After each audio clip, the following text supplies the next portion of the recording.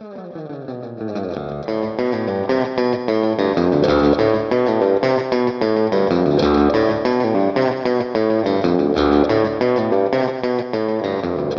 and welcome to Woman Inherits the Earth, a mother-daughter podcast about the representation of women in movies and television.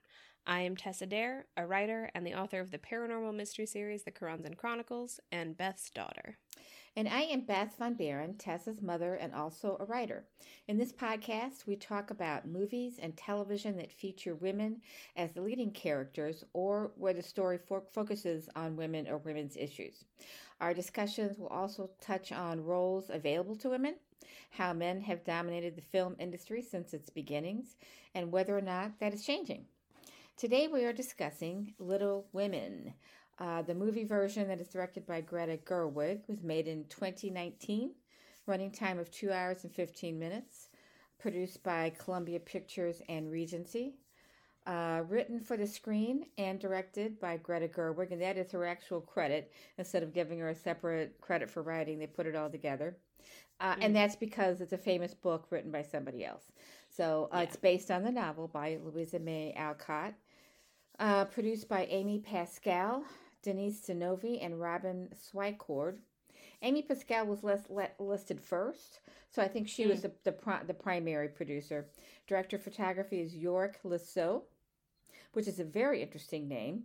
Production designer is Jess Gonchor, and I don't know if Jess is a man or a woman. The editor is Nick Huey, Houy, I don't know how to pronounce that. And music is by Alexandra Desplat. Costume designer is Jacqueline Duran. So there are quite a few women in the production of this. The main actor is, can you pronounce her first name for me? Saoirse You know what? I'm going to write that down. Saoirse Ronan, Emma Watson, Florence Pugh, Eliza Scanlon. They play the sisters. Laura Dern is the mother. The men are Timothy Chalamet, Tracy Letts, Bob Odenkirk. I think it's Chalamet. Is it Chalamet? And there's 2 E's on Timothy. So yes, it's French through and through. French through and through. Bob Odenkirk, James Norton, great actor, love him. Doesn't get a lot of screen time in this, but he's really good. Louis Garrel, Jane Hadishel, Chris Cooper. I almost didn't recognize. I'm looking at his face, and he's got this makeup, and his hair is gray and kind of bushy, and beard, and I'm thinking, I know this guy, and I had to look him up. That's a good actor. Anyway, and of course Meryl Streep. Did he play Mr. Lawrence? Yes, the older he's Mr. the Lawrence? uncle Okay. to Laurie. Okay, yeah, I think it's his grandfather. Yeah, I think you're right. He's a very sympathetic character in this movie, and I think probably the most sympathetic male character in the movie. Yeah, for sure. Very likable. Sure. Yeah. Yeah, I just looked him up, and I did have this feeling the whole movie that I recognized him, but I couldn't quite make out his face. And yeah, now that I'm seeing him without the makeup for the movie, I've seen a bunch of stuff. And I couldn't even tell you what else he's been in, because he just kind of he's a name I always remember, and I always recognize him, but I don't remember the movies that he's been in, which says to me that he's a very good actor, because he's just a character actor. He's not a star, but anybody who knows movies knows who Chris Cooper is. He's one of those kind of like Bob Odenkirk. I mean, Bob Odenkirk is up until his starring role, or his in Breaking Bad and then Better Call Saul, was one of those character actors who showed up periodically and stuff, and he was amazing. Although I think Bob Odenkirk also had, he was a character actor, but he also has a background in kind of more obscure comedy. Oh, really? Yeah. Okay. Yeah. He was in this sketch comedy show with David Cross called Mr. Show with Bob and David, which I think it's kind of like a cult show. Mm-hmm. It has a small but loyal following. So prior to Breaking Bad and Better Call Saul, Bob Odenkirk was known by some people for that. But yeah, apart from that, he was mostly a character actor. And, before we get into the summary, which Tess is going to do, I would say just point out that the reason we are doing this movie today is because it is directed by Greta Gerwig, and we had just discussed Barbie a couple of weeks ago, and so we're kind of on a Greta Gerwig kick. But I also, as I was watching this movie, I realized that the birth of Barbie is in this movie. There are a couple of scenes where the women talk about how disenfranchised they are in so many ways. There's one scene in particular, where I think it's actually Amy who was not our most thoughtful character. I mean, she can be, but she has a good scene where she talks about how even if she had her own money, she would know when she got married. If she has children, they won't be hers; they'll be her husband's. So there's Barbie foreshadowing in this movie. There's several monologues that sort of feel like precursors to the Gloria monologue. Yeah, they do. Sure. They absolutely do. Yeah. So anyway, do you want to give a kind of summary of the story for the very small percentage of people out there who don't know this story? Yeah, so I feel like Little Women is one of those stories where I feel like I've just always known the major plot points. I know I did watch the Winona Ryder version in the 90s, but I don't think I rewatched it that much. It's just, I feel like it's one of those movies, or it's one of those stories, rather, that has been around so long and it has such a, I mean, it's been remade it's been made into a movie like 4 times. There's a silent movie version. Right. I think there's at least 4, yeah. There might be a TV, made-for-TV version too, so there Possibly. might be 5, yeah. But yeah, so it's a thing where, like, I don't think I watched it that many times. I don't think I was that into it. I'm sure I saw it once because I have memories of it, but I feel like a big part of my ability to remember it as well as I do, because I knew kind of all of the plot points as they were coming up, is just because it's kind of this cultural touchstone. Everyone knows about Little Women, especially considering that there are so few stories that are about women that are considered classic literature and are written by women. Yeah. Because of that, it kind of has this outsized place in our culture. So have you read the book? No. No, neither have I.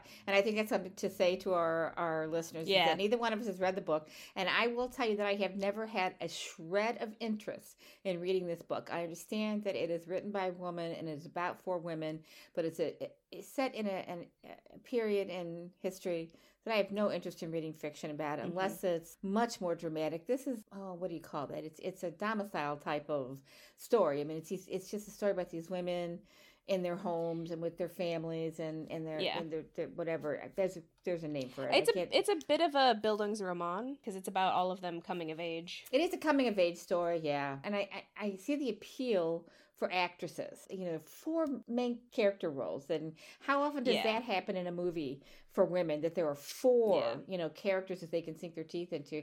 Each one of them is very interesting in her own right and has her own story to tell and could be its own novel, each one of them. But at the same time, I am sick to death of this story. Yeah. So I should actually talk a little bit about what the story is. I mean, the story essentially is the 4 characters. So there's the mother, who is known as Marmee by the girls, and then there's Meg, Jo, Amy, and Beth. And I'm not sure. So I know Meg is always the oldest and Jo is the second oldest. I feel like in the 90s version, Amy was actually the youngest and Beth was a little bit older than Amy. I assumed Jo was the oldest, so I don't know. No, I'm pretty sure Meg is the oldest. Okay. But in this version, they seem to have aged Amy up a little bit. She doesn't seem as much younger as she did. Because in the 90s version, Kirsten Dunst played Amy, and she's much younger. I rewatched the trailer for it on Amazon. It wasn't really a trailer so much as just a random scene from the movie, but Amy in that version is very young. This version, they seem like they're much closer in age. The plot of the story is basically just these girls going through their lives. Meg is the oldest and kind of the most traditional of the girls. Her actual desires are really just to be a wife and a mother. She wants to have a family. Jo is kind of the actual main character and arguably the author insert. She wants to be a writer. She chafes pretty hard against the restrictions on her gender during the time period. She doesn't say this, but she kind of wants to be a man. She wants to have the freedom of a man. Yeah, she's a rebel. She very much wants to make her mark on the world, and not in a traditional feminine way. Amy is actually very similar to Jo. She also really wants to make her mark on the world, except her passion is drawing and painting instead of writing. And Jo is very confident in her abilities for most of the story. Amy doesn't really have the same level of confidence, probably partly because she's the younger sister, and from her perspective, my personal take is I think Jo is kind of the star of the family, and so Amy feels constantly outshined by and Jo. she does. She says it. I always get her I'm second always, she says. Yes, yeah. she's always second to Jo. And then there's Beth, who is kind of the sickly one. It's largely she's her, a throwaway character. Her She's a object of love for them and compassion, but she has no real personality. Yeah, she is good at playing the piano, but she doesn't really want to do it in public. She's very shy about it. And, you know, I feel like in this time period, most wealthy families had to have at least one person who could play an instrument, because that's the only way you could listen to music, right? It was entertainment at parties, yeah. Yeah, it was pretty common for especially young women to learn an instrument, because how else are you going to entertain yourselves? Yeah. So she is the musician, but she's not really driven by that. She's very quiet. I mean, I think her characterization is supposed to be that she's the kindest one, because she's the one who wants to help the poor family nearby way more than the other girls do, apart from her mother. Her mother also does. And this is also ultimately what gets Beth killed. By the way, spoilers. I'm shaking my head here, and Tessa's looking at me because I'm shaking my head, and because that is one of my sticking points with the story, is that the mother, and we'll get to hot takes on this, but she literally causes her child's death. This is part of the story that drives me crazy. But anyway, go ahead. I mean, it is a little bit annoying that it feels like Beth is this sort of angelic character whose angelicness gets her killed, and it also kind of robs her of any interesting personality. Yeah. But you know what? The actress in this version pulls it off really well. I think so. I think all of they the all actors do. Yeah, I was never bored by Beth's performance, and that's saying something, I think. I was actually going to say, I think Emma Watson does an incredible job as Meg, because my memory is that Meg is like kind of the least interesting and most forgettable character, but in this one she kind of wasn't. Emma Watson really made her a bit more likable. It really felt like in this version she's still not my favorite character, but I felt much more of a connection to her, and much more like I actually liked her. And I feel like that is a credit to Emma Watson's performance. Emma Watson puts a lot of pathos into her performance as Meg. Yeah. Since I mentioned favorite characters, I feel like that's the big thing with Little Women, is like everyone's got their favorite character. And for you and me, I can't speak for you, but I kind of assume, how is it ever not going to be Jo? No, it's not Jo for me. It's Amy. I love really? Amy. Okay. Fuck Jo. Oh man, okay. Amy is my favorite character, but I do feel like I'm supposed to like Jo. We're both writers, and she is, to me, she is the symbol of creativity in the film. But she's so selfish. Well, I don't have a problem with her being selfish. I have a problem with her mother being selfless to the point where she puts her own child at risk. Scarlet fever. Scarlet fever is nothing to laugh at, and it kills her. And she literally sends her off to take care of a sick family, while their mother, and I'm not going to use her name, because Marmee is stupid. It's a stupid name. I'm sorry. You can call her Laura Dern. I love Laura Dern, but I don't like this character. She does a good job with it, though. I mean, she does a much better job than Susan Sarandon did. It's really hard to make it not a sappy character, and Laura Dern does give her a little bit of nobility, but it's written into the character, because there's just not a whole lot you can do with somebody who is so devoted to her sense of duty that she gives away their Christmas breakfast. And it's not like they're wealthy. Yeah. It's not like they're wealthy. It's like you're giving away something that is a real treat for these girls. You're giving it away without, it's just, it's ridiculous. And I understand about charity. I'm a very charitable person, but I wouldn't give away money or food that I needed to feed my own children. Yeah. If you're wealthy, you can do that. If you're not wealthy, you can't do that. And that's something you have to accept. She cannot accept it. She is so bound by her sense of duty and her need to be charitable. And I don't know where this comes from, but it's ridiculous, and it makes me sick. It's kind of implied that the father is the same way, right? Because he wasn't drafted into the army. He volunteered, and I think he's just a pastor. He's a chaplain. So he volunteered to go be a chaplain for the army. Like, are you even helping that much? Like, well, my partner and I were watching it, and at first we were theorizing that he was a doctor, and then it kind of made sense that he was going to the front line. But then he finally shows up, and he's a chaplain. So he volunteered to go be a chaplain for the army because he just so wanted to, quote unquote, do the right thing. But meanwhile, he left his wife and 4 children alone for themselves for years. Yes. Yes. And also, how did he lose his money? It's written into the story, the novel, that he has lost his fortune. How did he do that? Yeah. How did he lose his Unclear. money? We don't have any information on that. Maybe he gave it away. Maybe he gave it away. And you know what? Yeah. His sister is not wrong. When she says Yep. that he failed, she is not wrong. Both of these parents, I see them as good, well-intentioned failures. But the girls are not. The girls are resilient, but it doesn't matter how resilient you are. Scarlet fever can be deadly if you don't have antibiotics, Yes. and they didn't. Sorry, the mother just really drives me crazy. The parents are frustrating, and I feel like a big part of what's frustrating about them is that the novel thinks that they're right. Mm-hmm. Like, the novel presents yeah. them as angelic. Yes. And I feel like that actually speaks to my broader problem with the whole story. My partner and I were talking about this, and we were both trying to figure out why both of us are big fans of Jane Austen, but don't like this story that much. And eventually, I think I figured out for me what the difference is. Jane Austen was very critical of her main characters. She wrote stories to be incisive and to be commentary on social class, but also on different personality types. You know, I mean, take Emma, for example. The whole point of that novel is that Emma is way too proud and way too sure of herself and kind of needs to realize that she's not always right. In this novel, you do have characters who have flaws, but it feels like the writer doesn't get that they're flaws. Like, I think Jo is an incredibly flawed character, but I don't think Louisa May Alcott thinks she was a flawed character. I think Louisa May Alcott why do you think thinks she's a that flawed Jo character? is always right. Because I think Jo is the only good character in the story. I don't like Amy the way you like her. I think she is... I don't like Jo. Well, there you go. And actually, let's go back a little bit, because there was something that I wanted to talk about. You know, maybe part of my issue with Jo... Jo leaves New York and comes back to take care of her sick sister.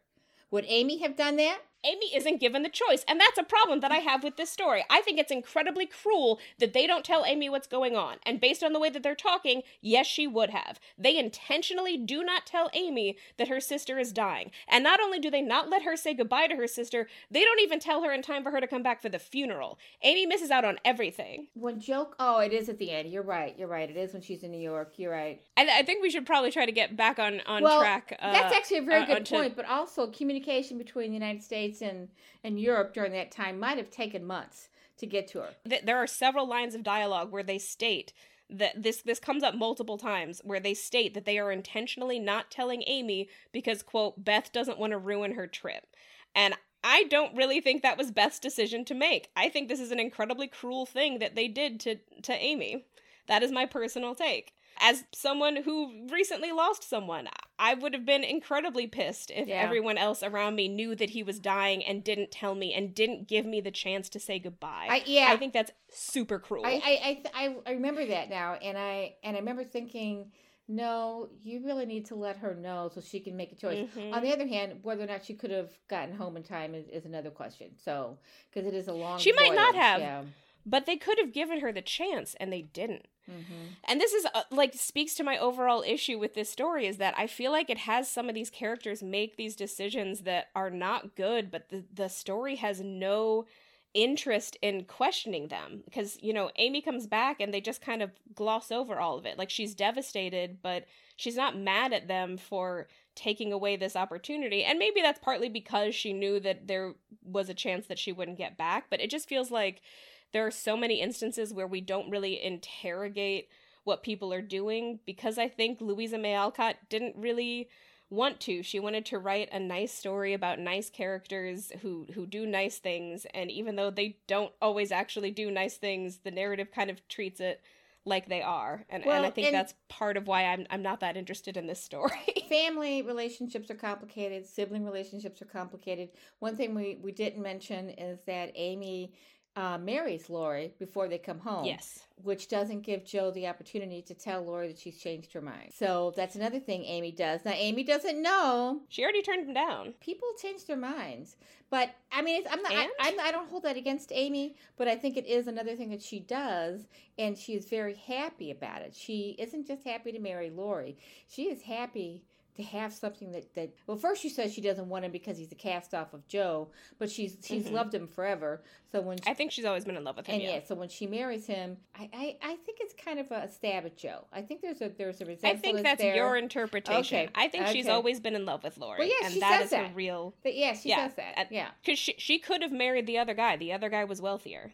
Fred Vaughn. I don't know why I remember that name out of all of them, but the guy who was courting her in Europe. She could have married him. He was wealthier, but she's always been in love with Laurie. I don't know why. I don't like Laurie very much as a character. I don't know why anybody would be in love with him. Yeah. But I wanted to go back to the beginning because we should talk a little bit about the way that Greta Gerwig has structured this. I do think it's interesting, especially, for a story that everyone is so familiar with. Greta Gerwig kind of made a decision to tell it out of sequence, and she's doing something really interesting with the coloring.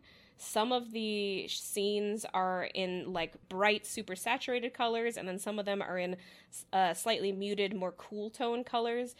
Those scenes are typically the ones that are not quite as happy, but also for most of the story, those are like the present day scenes are the sort of muted colors. And see, the thing, she's not very, I think it is an interesting idea what she did with it, but she gets a little sloppy with it. When we I agree, it gets a little weird. Yeah, when we start off the book came in 2 parts. The original book that was published, and the first part sets it all up, and the second part kind of resolves everything. So we're starting off at the beginning of this movie version in the second part, but then she flashes back to earlier scenes that are in the first part. At first it works, but then she gets sloppy with it, and I think because she's cutting back and forth really quickly, and all of a sudden you realize, wait a minute, where are we now? Where are we in time? Yeah, I do think that gets a little bit difficult to parse. My interpretation is that for the last roughly 15 minutes of the movie, the stuff that's happening in the like sunny, happy lighting is not real and is a part of the book. That's what it seems like to me, because it kind of seems like that stuff and the darker colored stuff are not really happening on the same timeline, because the darker colored stuff is where Jo goes to the publisher and eventually gets her full book published.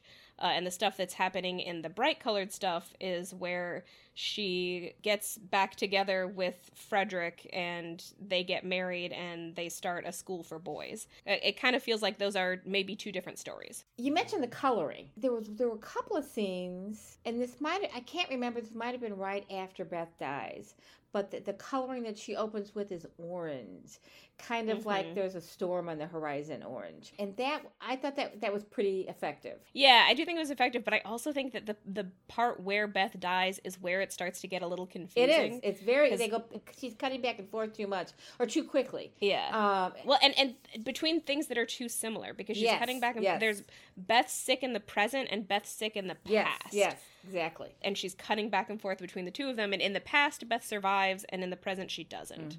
It's just, that's the point where it starts to get confusing for me, and I feel like that's maybe also the point where it feels like things change and the brightly colored stuff is no longer the past and is instead the novel. Yeah. And I think the coloring is a good way to do it, changing the color back and forth. And I kind of like the idea of starting later in the story in part 2 and then flashing back to part 1, but you can't cut back and forth like she did in the last third of the movie. So it's too much. So that's one structural issue I think I have with the movie.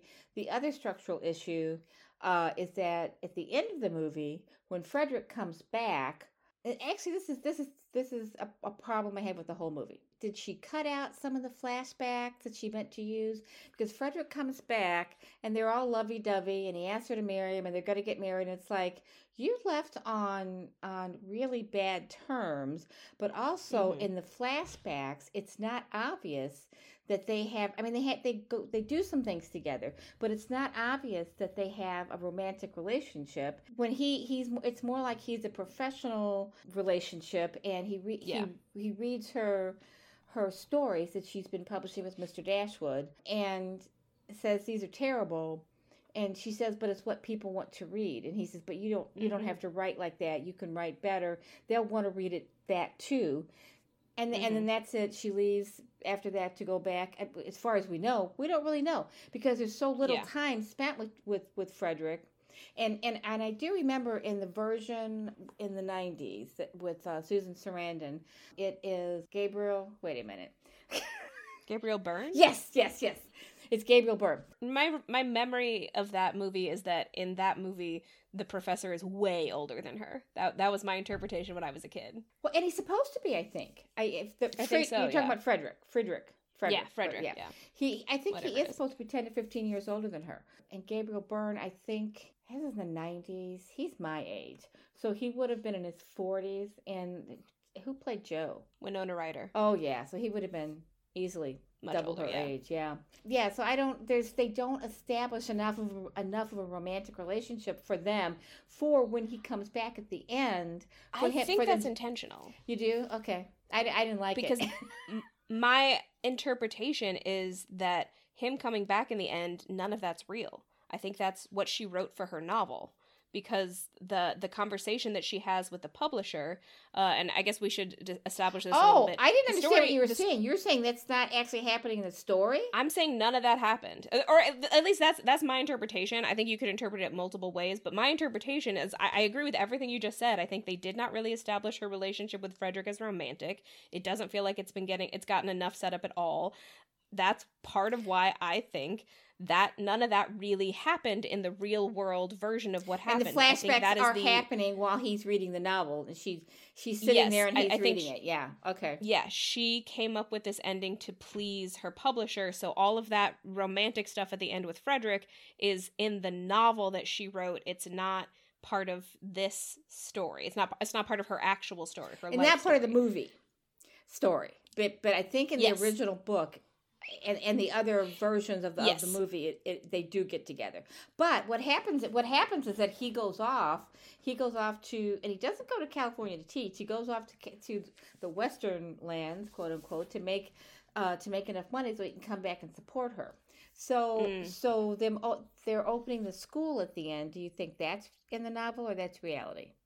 I think that's in the novel. I think her real ending is just getting that book published. This is my interpretation, and I think Greta Gerwig is being a little meta about it because there has long been debate about why Jo gets married in the book when she has spent the whole book saying that she never wants to get married. Mm-hmm. And not only does she get married, but she gets married to the guy that nobody wants her to get with because everybody wants her to get with Laurie. And, even in versions where I think Greta Gerwig has intentionally cut down how much time Frederick has, but even in versions where he has more time, I don't know a lot of people who are happy with her ending up with Frederick at the end. Maybe there are some, but my impression has always been that nobody really likes who Jo ends up with, and I think Greta Gerwig has come up with a kind of solution for that where you can interpret it my way or you can't. So my way, Jo never gets married. She's just a writer, and she lives her own life. And at the end of the second part, the second book, they don't get married. I don't think. Yeah. I think he goes off to California to make. But there was a sequel, wasn't there? I think the stuff where they. There were she wrote a lot of stories, and some of them might have been sequels. But I was reading the Wikipedia page, and I think he goes off with the intention of coming back. The goal is that they're engaged, I guess, and he will come back once he's made his fortune, quote unquote. I don't know how he's going to do that as a teacher, but that's what he's supposed to do. But then in the Wikipedia page, they also jump to the next part of the story, which is that she inherits Aunt March's house. And opens the school. So that is in the novel. So I think we should maybe jump back a little bit. I mean, again, I'm hoping that anyone listening to this has seen the movie, and certainly that most people are going to be aware of the story anyway. But I do want to talk about how the movie begins, because I think it partly explains why I don't really connect with Jo that much as a character. And to be fair, I have this problem pretty often with fictional representations of writers, because I always feel like most fictional representations of writers, they go one way or the other. They're either way too depressed and downtrodden, or things happen way too easily for them. And I feel like Jo is in that second category. And it begins with the first scene where we open up with Jo walking into a newspaper office and immediately getting her story in the paper. For she does say that $20. He gives her $20. Now, we have to assume that's dollars, right? That's a lot of money. Yeah. That's a lot of money for a story. It back is then. less. It is. They do make the point that it's less than he normally pays, which is probably because she's a woman. He says that they normally pay 25 to 30. So he gives her 20, so it is less, but it is a lot of money. That's, you know, I mean, later on, that's enough for they say that would pay her rent for the month. Exactly, and probably still have some left over to send. And she's an unknown writer. She just walks in off the street, and she doesn't even. She tells him it's for a friend. I'm submitting this for a friend, and she doesn't even say the friend is male. She says my friend who my woman friend. Yeah. And he sees through that immediately. Yeah, of course. Like it's very clear that he knows that it's her. Like it's not a good cover story. It's so why clearly why did she do this? I don't understand. I think she's maybe a little bit embarrassed. You know, like she kind of doesn't want. Yeah, I mean, I understand that a little bit because I understand. It can be very, very hard to share your writing with somebody for the first time. Yeah. And that's basically what she's doing. So I think that's her way of giving herself a little out. So, you know, if he hates it, then she doesn't have to be completely embarrassed. She is embarrassed by the nature of the writing too, because it is. Yes. They are stories that are kind of slightly scandalous or whatever, and it's not really what she wants to write, but she has to make a living. Yeah. And that's why she doesn't want her name on it. She doesn't want to byline. She doesn't want a story credit. It sounds like the part that he cuts out is the part that she wrote to try to ease her conscience over what she was writing. Because she says something about, like, she wanted her sinners to repent or something. Yeah. And that's the page that he cuts out. I will say, like, I like a lot of that scene, in part because I kind of love... the publisher is named Mr. Dashwood. I kind of love him as a character. Like, he's not a good guy necessarily, but he is hilarious. He's great, yeah. So, I do like that aspect of the scene. But as someone who, like, is a writer and lives in the present day and has submitted stories, it is just nowhere near that easy. Like, it's tough for me to watch a movie that opens up with a scene where you're clearly supposed to empathize with Jo, and you're supposed to feel really bad that she's not getting paid as much as men, you know, because they make a point of that, and you're supposed to feel like she's this underdog, and I'm just like... That is so much easier than it is to be a writer today. If she had done that today, she would have been fucking laughed out. She would have had to... I did not feel sorry for her at all and when he said 25 to 30, I'll give you 20, I'm sitting there thinking, I'm surprised he didn't give her 5 because she's a woman. So, no, 20 was pretty good. I'm just sitting there fuming that she got it published at all. Yeah, see. I'm just like, this lucky little bitch. You know, and it was an unrealistic scene for me too. And that's why, because I think realistically, if she had walked in as a woman offering another woman's work, and he had said, we usually pay 25 to 30, I'll give her 5 because she's a woman, that would have been realistic.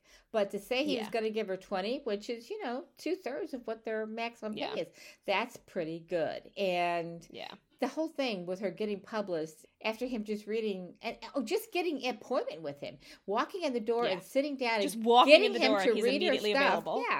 Yeah. The whole thing was kind of unrealistic. It's a fantasy. Although I do think that Alcott, that's how she made her living. She wrote stories for newspapers. I will say, like, part of this is how much writing has changed, because it is true that in the 1800s, it was more similar to that, just because there was not nearly as much competition. Right. You know, we're talking about a time where people had to handwrite everything. And no one even had typewriters. And literacy was an issue. So, yeah. But at the same time, there were enough literate people that people were buying magazines. This is largely how Charles Dickens made his living. You know, he would sell he would sell his stories to magazines, and they would come out every week. That's also part of why Charles Dickens' stories are so incredibly verbose, because he got paid by the word.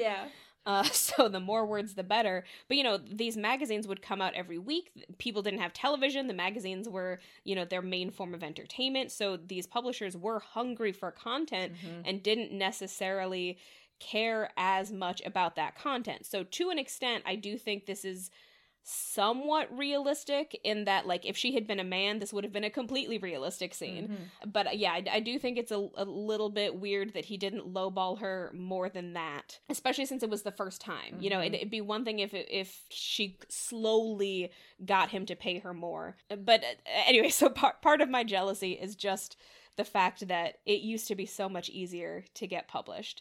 because not as many people were literate. You had to write it all by hand, so it was a physically much harder process. Publishing has changed so much in the last 50 years. It is just a completely different beast than it was at that time. That's a good segue into what I think one of the themes of the movie is, and that is that it is a book, and in a way, it is a book about writing, about creativity, about the life of the mind versus the life of commerce, which is what the other choices are here. It's set in a time when both men and women conferred importance on artistry, and everybody, women learn to play the piano, even men, because Frederick comes back and plays the piano for them. So, and somebody says, and I have a note here about this, somebody says writing doesn't confer importance, it reflects it. Amy says that. Yeah.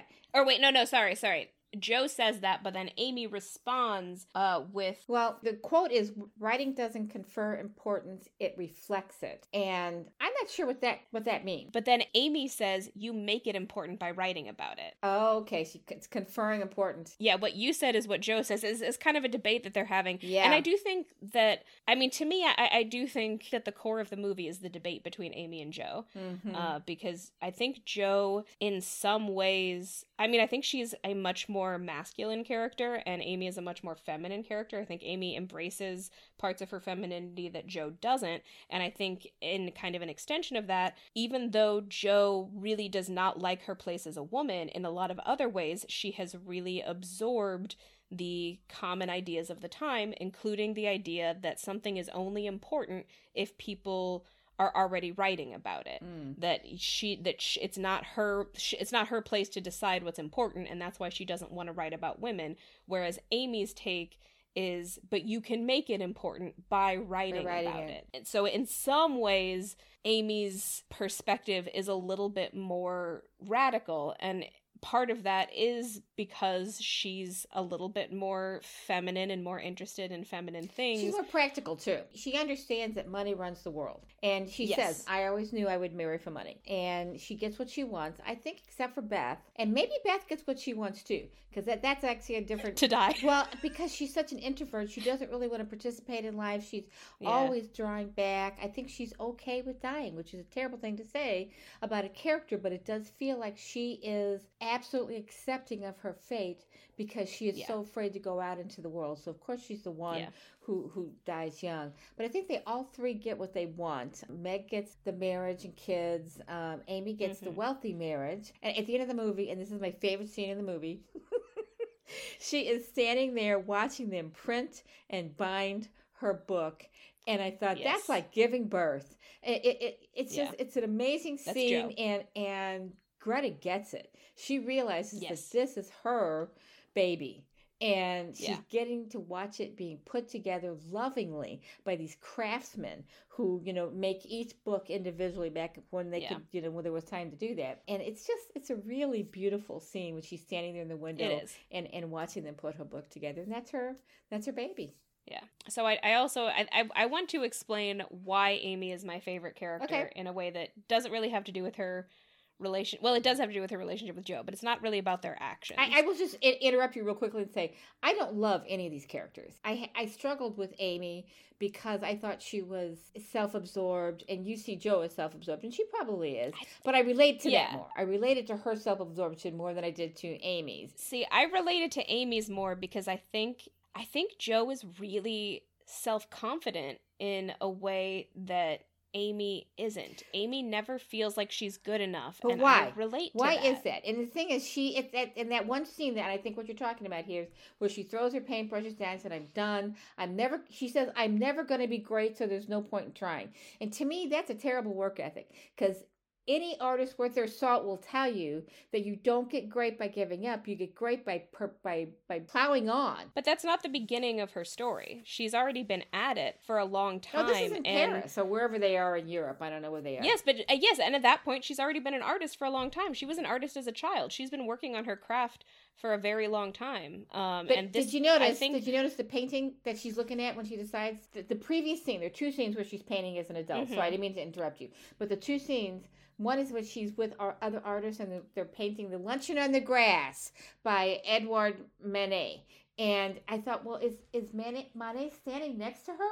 And that's what she's upset. And then you look over and no, the guy next to her is painting it exactly the way she painted it. Okay, I should have rewatched the scene to be sure, but I think she's actually painting it much more realistically, and the other person is painting hers is more dynamic as a painting. But I think that wasn't the style at the time is the thing. I think the other guy is doing something that's more similar to Impressionism, and she's doing hyper-realism with a ton of detail. I thought her painting was by far the more beautiful. Okay, so what year is this book set? Do we know? Roughly the Civil War. Okay, Manet's Luncheon on the Grass, 1862. It's a very famous painting. We'll just insert this really quickly here. It's funny that she chooses that one because it's considered by many people to be the birth of modern art. He inspired the Impressionists who then, created the beginnings of modern art. And it was his painting. Luncheon on the Grass, and it's 1862, and it was an infamous painting at that time, not necessarily a well-liked one or well-loved one because it's bizarre. He's got these two men on a blanket with a naked woman laying next to him. So when in the picture that she's painting, in the painting that she's painting, and the guy's standing next to her, and I guess they're in a class or something, but the painting, their versions, the woman is dressed, but in Manet's version, she's naked. So, but there is no version of that on display there in that scene, and I'm not sure that they could have been aware of it. I think I don't know that they're supposed to be painting that exact painting because they're painting. There are actual people in front of them posing. I know. The whole thing doesn't make sense to me. It's like, what is this just a throwaway scene? Oh, ha, look at this! Isn't it cute? Or is there a meaning behind it? And, is she saying that this is actually...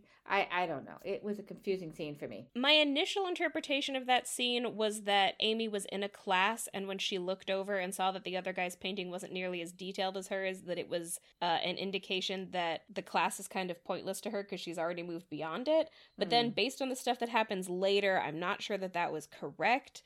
I am a little bit confused about that scene. But I wanted to talk about, Amy from the beginning and kind of through her journey, because I think her journey is very similar to Jo's, but it's different in some key ways. What I've always related to about her is that, to me, in some ways, her experience feels a lot more realistic to life because, like I said, Jo, she walks into this publishing office and she immediately gets published.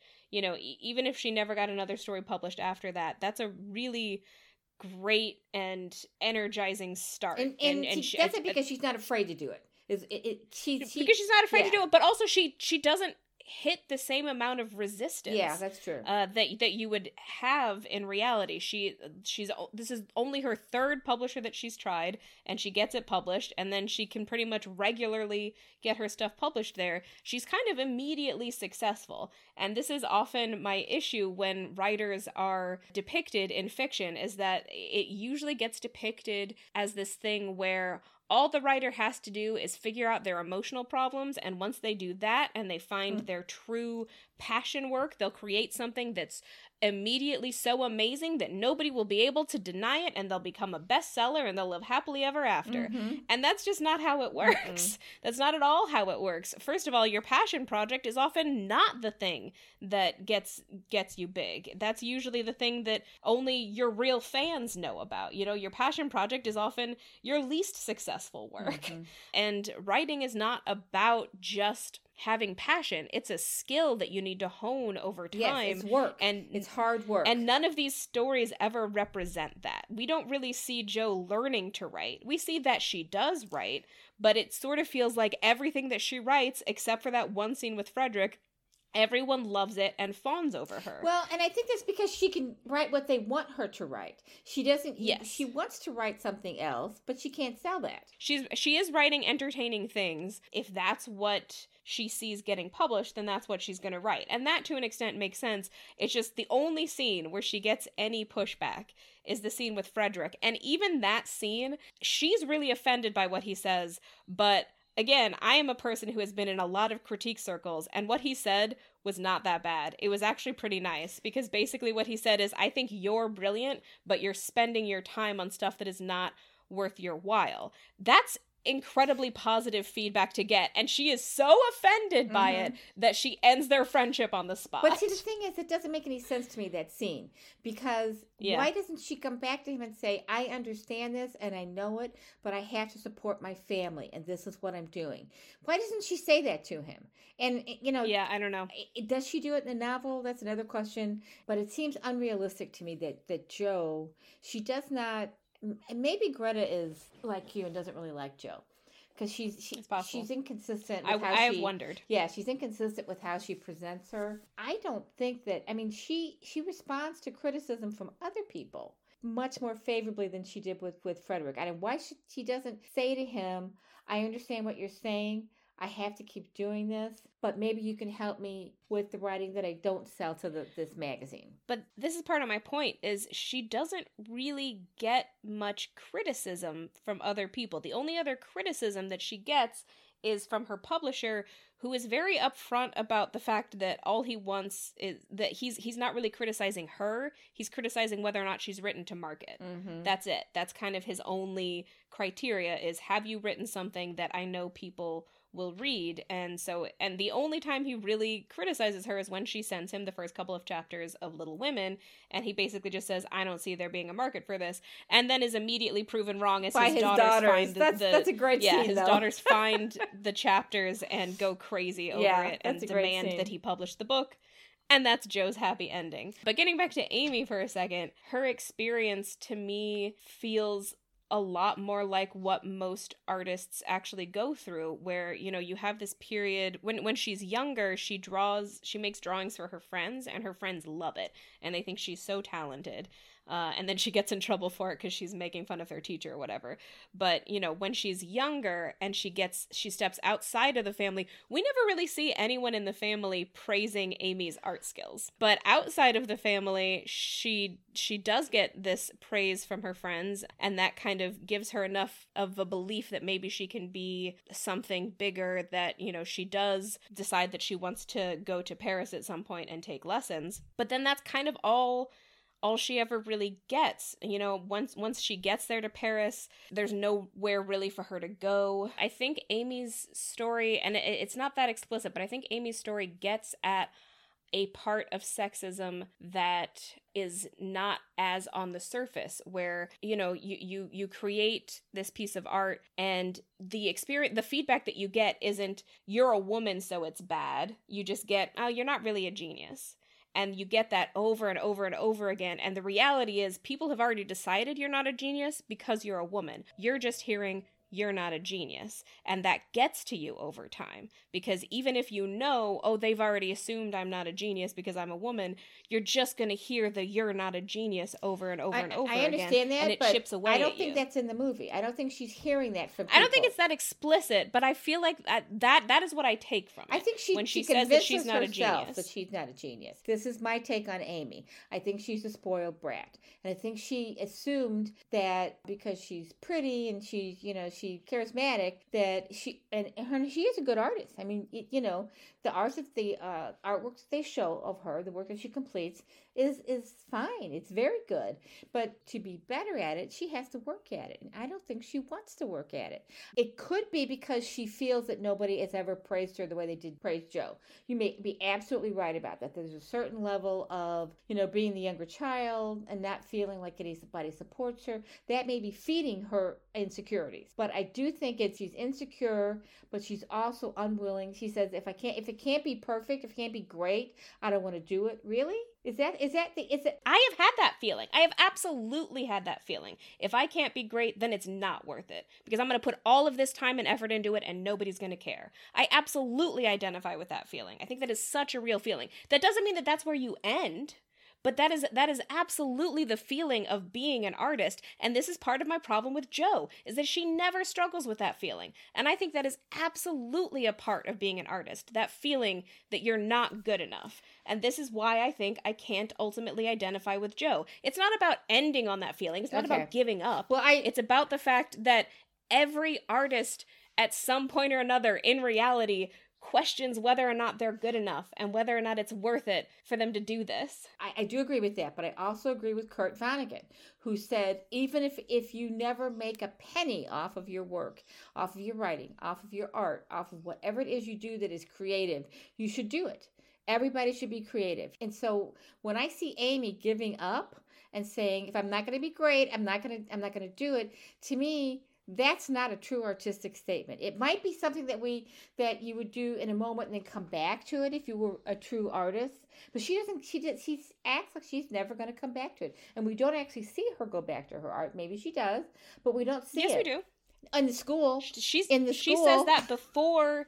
She says that before we see her do another drawing of Timothée Chalamet. Now, we don't see a ton of her doing art after that because I don't think the story cares about her that much. The story really cares about Jo. Well, Jo is the main character. I mean, she's the main character in the novels, too. Okay, I do agree that I feel like Amy's story is to some extent unresolved because I don't think we get back to her artistry. I don't think she gets back to it. And maybe that's I mean, I think that's your interpretation. But I think it's Greta's interpretation. I don't think she sees Amy's art as being important to her life, which is... I don't think Louisa May Alcott and sees that may Amy's be true art as well. being important. I suspect that Greta Gerwig might like Amy more than Louisa May Alcott did. I mean, she hired Florence Pugh, who is just one of the most likable actresses around today. She's very good. Extremely popular. And so I think Greta Gerwig has probably actually enhanced Amy's story from what it originally was. And for me, honestly, like, my favorite scenes are Amy's scenes, even though I don't like Laurie at all, which I feel like just goes to show exactly how likable Florence Pugh is, and also just how interested I am in Amy as a character. And, you know what? You should write her story. Oh, hard no. Hard pass. I don't write historical fiction. But I get what you're saying about Kurt Vonnegut's quote, but here's the thing. Amy has already produced art. So, like, I don't think Kurt Vonnegut's quote is a condemnation of her. She has already produced art. I think that qualifies her as an artist, even if she does quit, because she has already done it. And sometimes artists retire. And I don't, not her age. am not of the, no, true. But she's a woman who's expected to get married and have babies. And not only that, but we are at the point in the story when she marries Laurie, she has been told point blank by Aunt March that her two older sisters are a lost cause and it is her duty to get married to a rich guy so that she can support her family. That is what she has been told repeatedly and what she understands as her true value.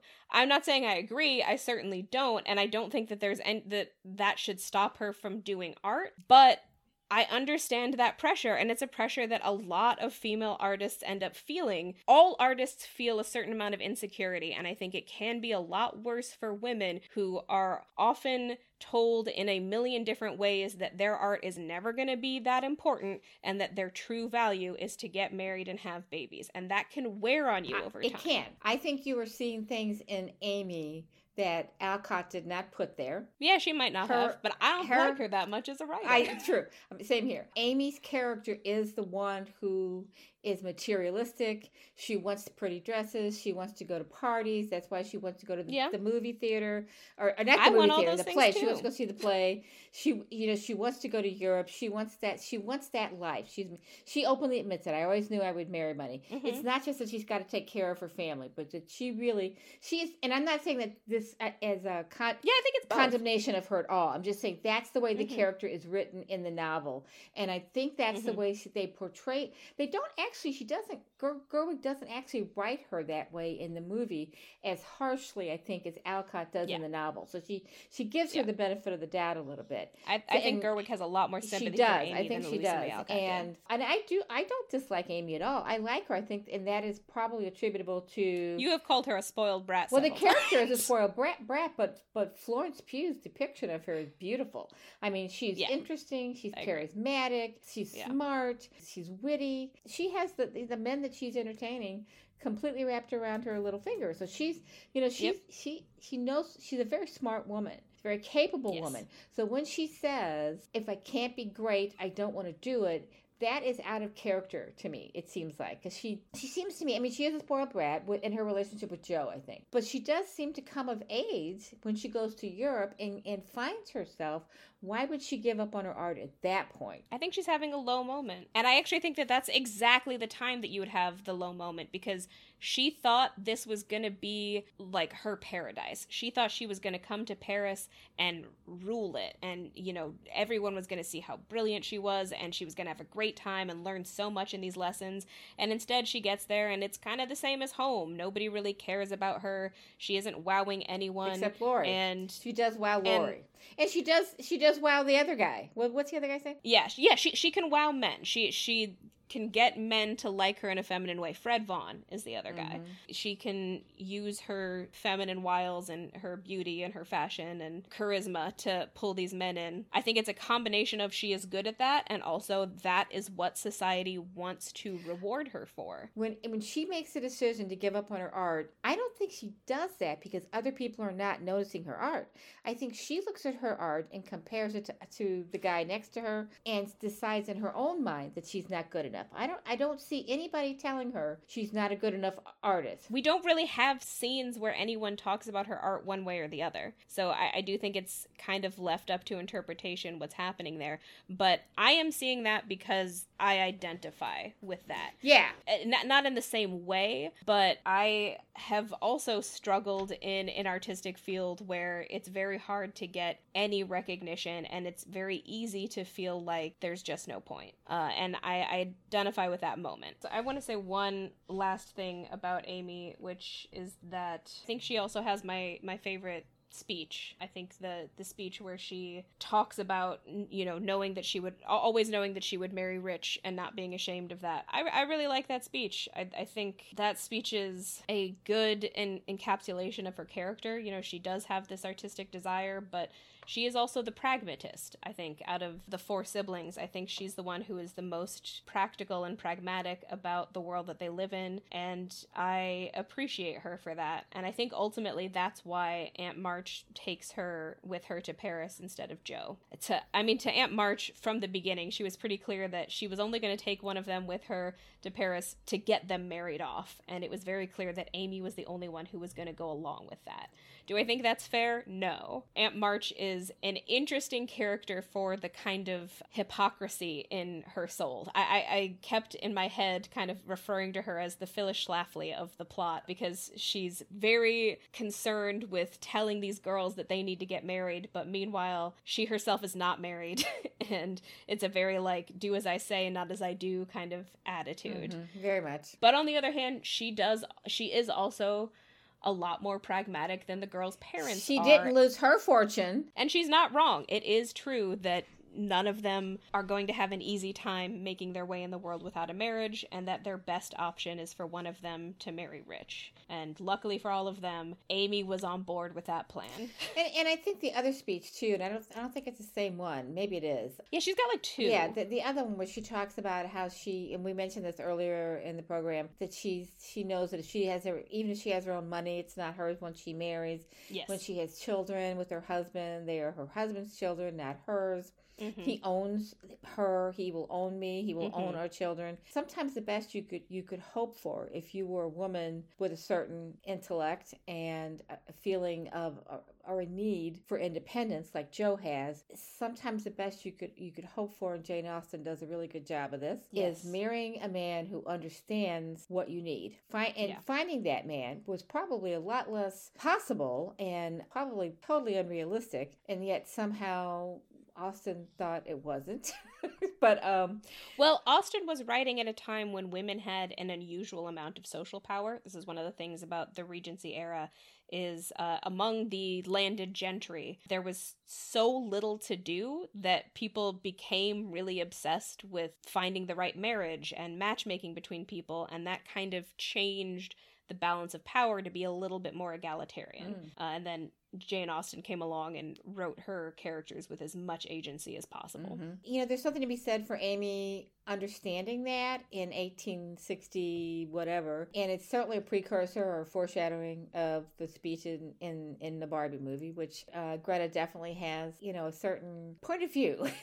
in her Yes. movies. I think we should talk a little bit about the men. We've talked a lot about the women, and it is the Little Women. And apparently the father calls them that, my Little Women. It just drives me crazy every time he says it. He says it twice. But I do like Mr. Lawrence, as played by Chris Cooper. He's the best male character. He is someone who cares about this family. He has lost both of his children have died. Yes. And he was particularly devastated when his daughter died. I think she died young. Very young. Yeah, and the son lived long enough to have an heir. To have a child. Yeah, so Laurie is his heir. And so he attaches himself to this family when the mother gives their Christmas morning meal away to the very poor family. He sends them a lavish meal. How does he know that they've done that? It's in the book too, so I think they probably, because they live right next door. I think they probably saw them carrying their food. Maybe so. But anyway, so he sends them a lavish meal. He becomes attached to Beth, I guess, because she reminds him of his daughter. She comes to his house and plays the piano, and he gives her the piano eventually. But one time when she comes to play, I guess the first time, he is sitting on the steps. He doesn't let her see him. He's sitting on the steps listening to her. It's just such a sweet, sad scene. You really like him in that moment, and he's probably the only male character I can say that about in the whole movie. Really liked him a lot. He's clearly missing his daughter, and when Beth dies, they don't even want to tell him. It's just really, it's almost like they're telling their father, because what's important about that scene is he is actually doing her a favor by not letting her know that he's there, because she didn't want to admit that she wanted to play his piano at first because she doesn't want anyone to hear her. And when she finally agrees to come over and play the piano, she says, like, repeatedly, as long as you're sure I won't be disturbing you and no one will hear me. Mm-hmm. So he clearly wants to hear the music, but he doesn't want her to be scared off, so he stays. He's a very empathetic guy. He really understands his family. He understands what they're going through. He understands that they have their pride, so he doesn't want to do too much for them. So he just does enough that it's helpful, but it's also it's a compassionate and loving kind of help. He's also, at least in this version, kind of the story's main expression of the grief for Beth, because we don't really get long grieving scenes from, we see them go to the funeral and we see them cry a little bit, but kind of the most poignant scene about it is when Jo comes home, she sees him hanging out outside their house and not going in, and he tells her that he just can't bring himself to go in while Beth's not there. Yeah. It's a wonderful relationship for Beth to have, because she is such an introvert. She doesn't go out into the world, and she has this relationship outside of her family. So that's really nice. An interesting thing about the grieving scenes, we hear them say that Aunt March has died, but we don't know when it happens, and there's no funeral, and there is a funeral for Beth. So it's like, okay, what happened to Aunt March? Well, she died and left Muir House, but she was kind of a prominent character. She wasn't in a lot of nobody scenes. cared. And we should point out that Meryl Streep plays this character. Yes. Does a very nice job. But, it's almost like it's a throw off. She just this was an easy character for Meryl Streep to play. She does a great job, but it's not for Meryl Streep, this is not a particularly nuanced character. It wasn't a challenge at all. But we find out because they're walking through her empty house that Jo has just inherited. Yes, and that's how we find out that she's dead, yes. Yeah. The only thing that mattered about her in the end was that she left Jo a house. And the thing is, she does leave it to Jo. Because she doesn't leave it to Amy, who, I think Jo is her favorite. Amy doesn't need it. Amy marries Laurie and will eventually get Mr. Lawrence's home. So Chris Cooper in Mr. Lawrence is my favorite character, and you wanted to talk about Laurie a little bit. Well, first of all, I will just mention the dad is kind of a non-character, the girl's dad. And that's true in every version of this movie. Yeah. Bob Odenkirk is fine, but he barely exists. He does not seem important. Actually, when Beth dies, my partner and I were like, is the dad still here? Did the dad die off screen? And then you do see he is at the funeral, but he's not there while Beth is dying. And there's no explanation because he should be back from the war at that point. So it's just kind of he's just sort of a non-entity. But Laurie, okay, so first of all, I should admit that I'm not a big fan of Timothée Chalamet. I agree. Me neither. He kind of creeps me out a little. It feels mean to say, he's but too pretty. It feels he's too pretty. I don't actually, I don't find him attractive. Okay. I don't think he's attractive. He's too pretty. My problem with him is that it feels like he has two facial expressions, and those facial expressions are glower and leer. Every time he smiles, it feels fake. He has a drunken scene, but I'm watching this drunken scene with him, and I'm like, he does not know what to do with his body. He's like... Yeah, he's kind of goofy about his body. He is not very flexible as an actor. You're right. It's like, he does weird things with his body in the drunken scene. But yeah, just every time he smiles, it feels manipulative to me, and I don't know why, and I'm so sorry to everyone who is a big fan of Timothée Chalamet. I know I'm in the minority. You and I are in the minority. He's a very popular actor, and he's done a lot of things, and other people like him. This is all subjective. I'm not a big fan of him as an actor, and I'm really not a big fan of Laurie as a character. He starts off okay when he first meets Joe in that first scene. Like, you kind of like him there because Joe kind of doesn't have anything to do at the ball, and the scene where they're dancing outside on the porch is very cute. I think part of the reason it works is that there's not a lot of dialogue, so it's all, like, physical stuff between the two of them, and I do think that Saoirse Ronan and Timothée Chalamet have pretty good chemistry, as much as I'm not a fan of Chalamet. I think the two of them have good chemistry together. Saoirse Ronan is very good at doing that kind of overjoyed expression with her body. That whole dancing and smiling scene, I think that scene really works. But after that, I mean, first of all, and you know, I don't think this is like a knock against his performance. I think it's how it's supposed to be. But every scene where Laurie is hanging out with all of the girls, it's like very clear that his attention is on Joe alone, and he's only putting up with these girls so that he can be around Joe. And that would make sense if that was like just initially, and then eventually he got to know the other girls better, but it feels to me ultimately disrespectful of what Joe is actually about. I feel like if he actually wanted to really be a good partner for Joe and thought it through, he would become real friends with her sisters, because her sisters are genuinely important to her, and he chooses not to because he's only interested in Joe. And this comes to a real head the moment where Laurie completely loses me is when he goes to the ball where Meg is, or the debutante ball. Meg has to go to the city at some point. I'm not sure exactly where she goes, but she leaves home and she has to be introduced to society at this debutante ball, and Laurie's surprise shows up there. She didn't know he was going to be there, so it's a surprise when he's there, and he tells her that they didn't tell her because it was meant to be a surprise.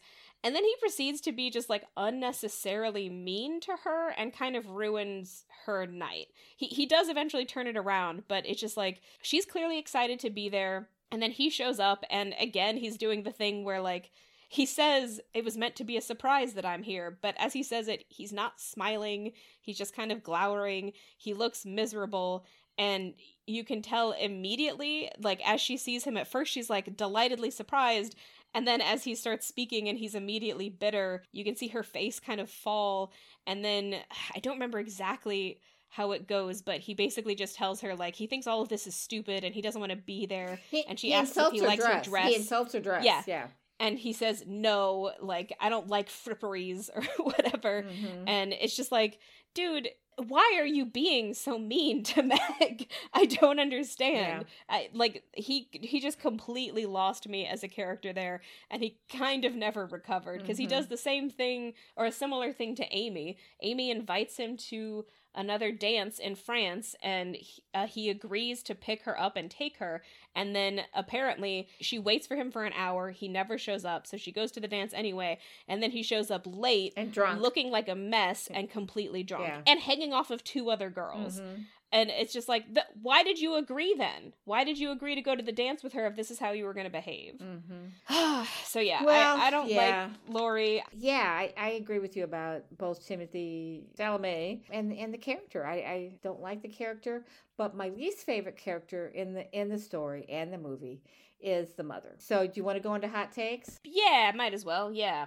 Gosh, I'm not sure if I have. All right, so this is the time for us to talk about our hottest takes. I don't know that I have a very hot take about this, except that I just don't like this story that much. Yeah. I feel like I'm supposed to. Actually, you know what? No, my hottest take is that Jo is not my favorite character. I feel like Jo is supposed to be my favorite character. I think she's definitely Louisa May Alcott's character, and I think because I'm a writer, I'm supposed to see her as my favorite character, but she's not. Amy is my favorite character. And you may be alone in that, by the way. I was just reading something else just quickly, and it said that that Amy is the worst March sister.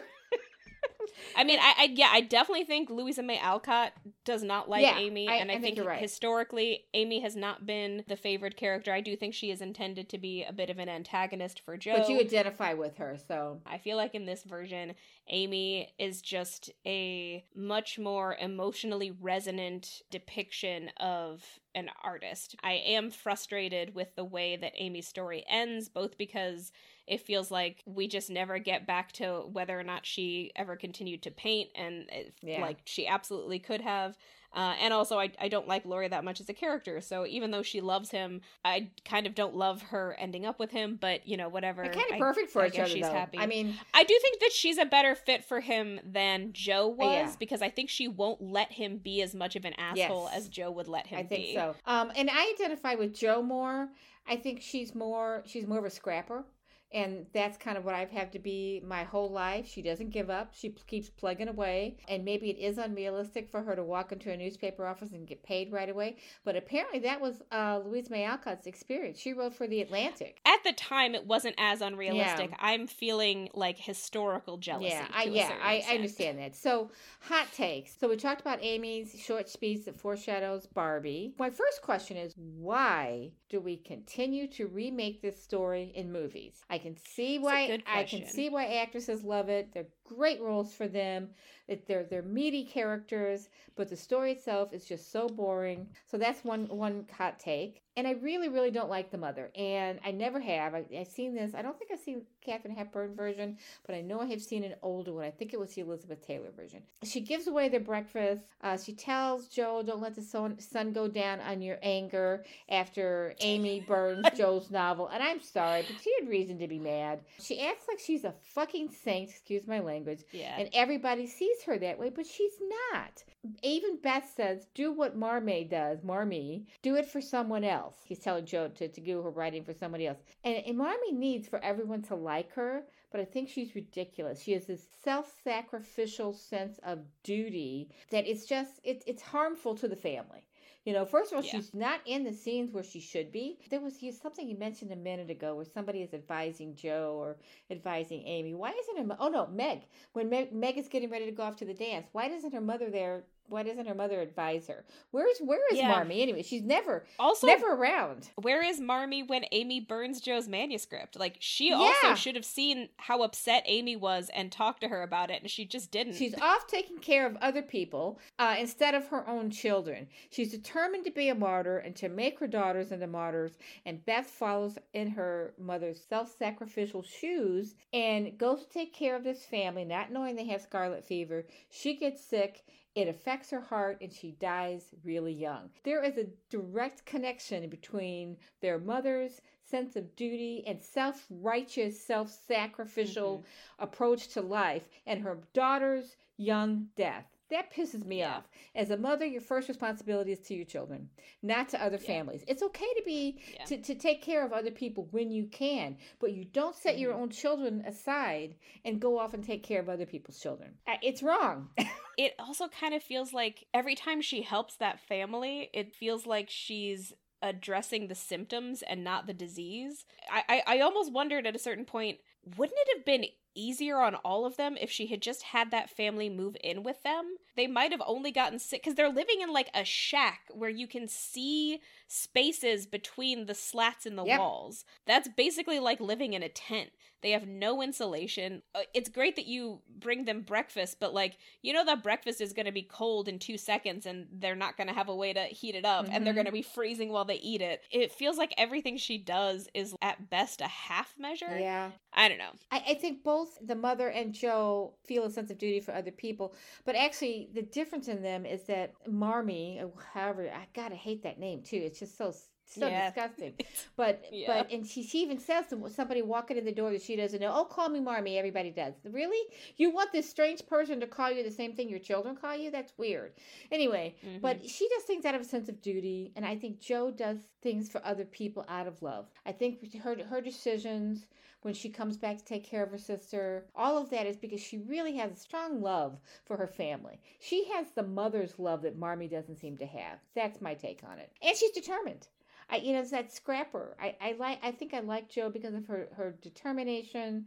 She doesn't believe in God's will. She believes in her own will. In her own. Yeah.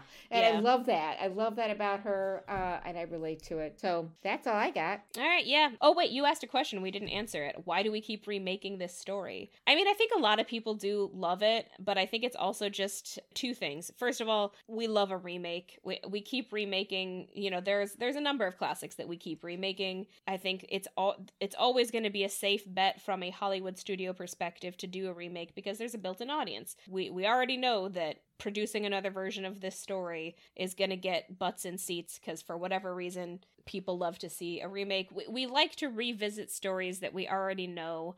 And I think this one is a prime example of that because the reason we like to revisit stories that we already know is that it's comforting. And I think this story is meant to be a comforting story. Even though Beth dies, I think this story is written to be a nice story about nice people. It's comforting and it's a comfort food kind of story. And I think that's a big part of its appeal. And that's also probably why it's not that appealing to me. Yeah. It's not my kind of Same comfort here. story. And I think also this one in particular gets a lot of remakes because there aren't nearly as many classics about women as there are about men. I think that's it. And there's 4 characters in it. And we love the interplay. Yes. They're not whores. They're not. I mean, that's a lot of time when you get good female characters. In the history of movies, a lot of times they're the whores in the Western, or they're. Oh, you mean like literal? Yeah, I mean, like the characters are more wholesome. Not my favorite story ever. Not my favorite. I will never watch another version of this. I don't care who makes it. It's just not going to happen. It's not an interesting story to me. The characters fail me over and over again, and I just don't love it. The movie was okay. The movie's okay except for her flashing back and forth. Those structural problems were a problem for me. But I do think that Greta Gerwig made this story as interesting as she could. Yeah, and she did definitely give it a feminist perspective. So that, dear listeners, is all for today. Yes. I'm Tessa Dare. You can find me at my website, tessadare.com. That's TESSADAIR.com, where you can sign up for my email list, or you can follow me on Instagram or Threads at author.tess.adair. And you can find us on Patreon at patreon.com/whereyoulead. And I'm Beth Von Baron. You can follow me on Instagram at STL_writer_Beth, or sign up for my weekly Substack email, Saturday Morning Musings, at stlwriterbeth.substack.com. This has been Women Inherit the Earth, a discussion podcast about women and movies from the perspective of a mother and daughter who sometimes quarrel over these things, as we did in this one. Thank you for listening. We hope you enjoyed it, and we'll tune in for our next episode in 2 weeks. See you then.